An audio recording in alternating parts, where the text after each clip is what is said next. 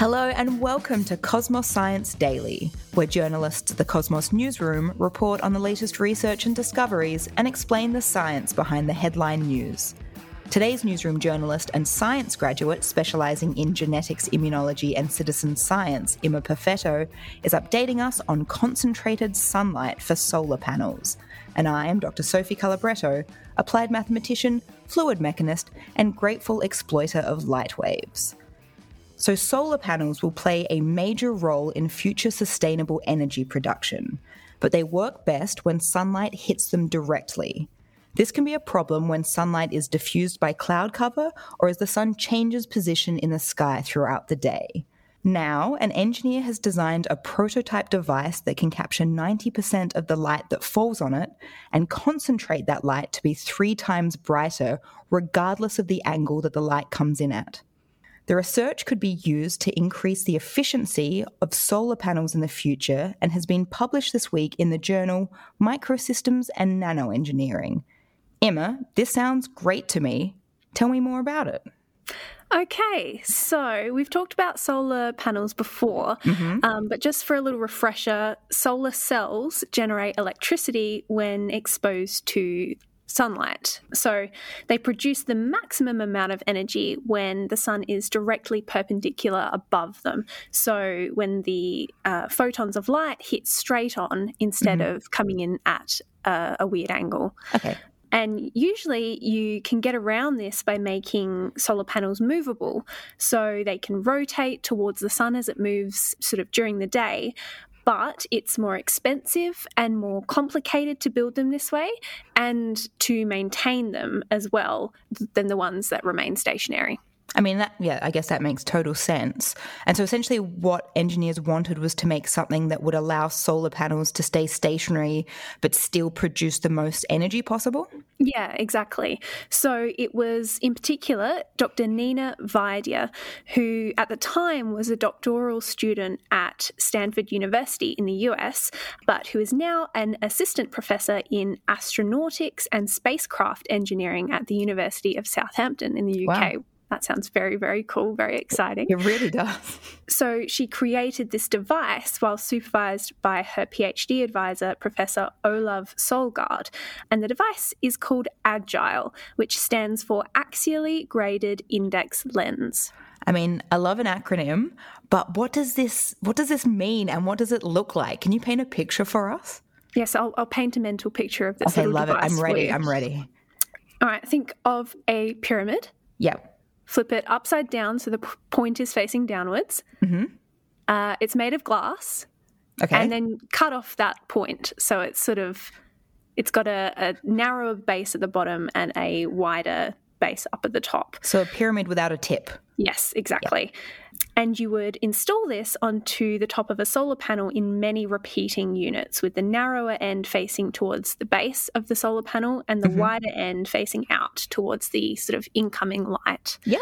And it kind of works a bit like how a magnifying glass can be used to focus sunlight into like a smaller, brighter point on a sunny day. So like in movies when kids use them to burn ants or like holes into leaves and stuff. That was exactly what I was going to say. I'm pretty sure I used a magnifying glass to burn ants when I was a terrible child, and I'd like to apologise to the ants. Oh, terrible. I don't think I ever had a magnifying glass, but I always wanted one just because of like seeing that in all the TV shows that I watched. I'll get you one for Christmas, Emma. Oh, thank you. So it's kind of like that, except it's more like a funnel. And it sort of sounds very much like a kind of a funnel that is pointing the light towards the solar panels. So how does it actually work?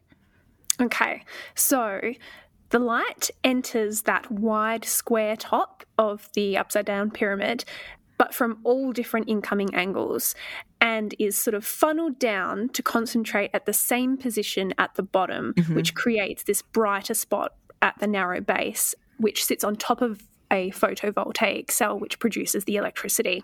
Yep. So this can work to concentrate diffuse light that comes in at lots of different angles, like on a cloudy day. Sure. And it's actually really interesting. So when you have the base of the pyramid in contact with a photovoltaic cell, the pyramid actually appears dark because it absorbs and concentrates most of that incoming light. So none of it like escapes out and you can't see it with your own eyes. It's all being funneled down to the base where it would sort of make the most amount of electricity.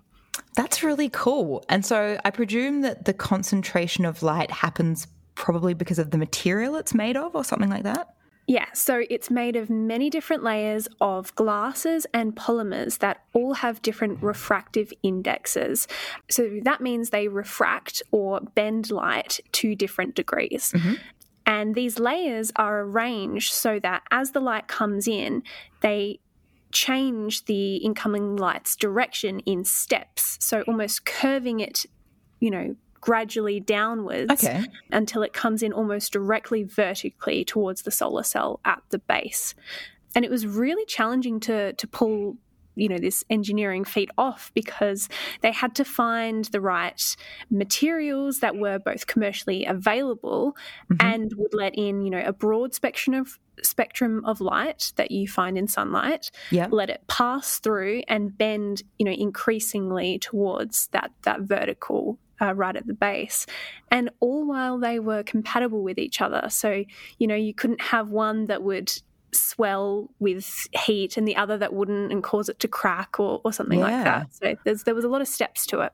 It sounds really complicated. And so my next question is, can I have one of these? Is this just a prototype at the moment? Like it's not ready for commercial use yet? Yeah, no. So it's just a prototype at the moment.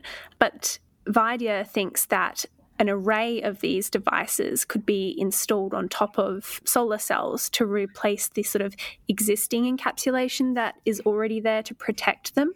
And it's actually really interesting because of that sort of inverted pyramid shape that it has. The bases of the pyramids are they have a smaller surface area than the total surface area of the entire solar cell. So you have these channels between the agile devices, so that can lead to more like cooling and extra bits that can sort of run between the agile devices. So it will be interesting to see when it's put into use in a real solar cell. Yeah, it sounds really, really cool. I'm looking forward to seeing it. And thank you very much for that, Emma. And thank you to everyone for listening. So be sure to keep an ear out for our next installment of Cosmos Science Daily. This podcast was brought to you by Cosmos, a publication of the Royal Institution of Australia.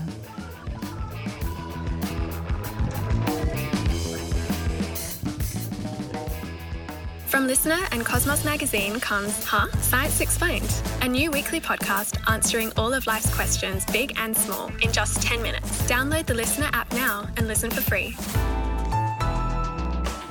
Listener.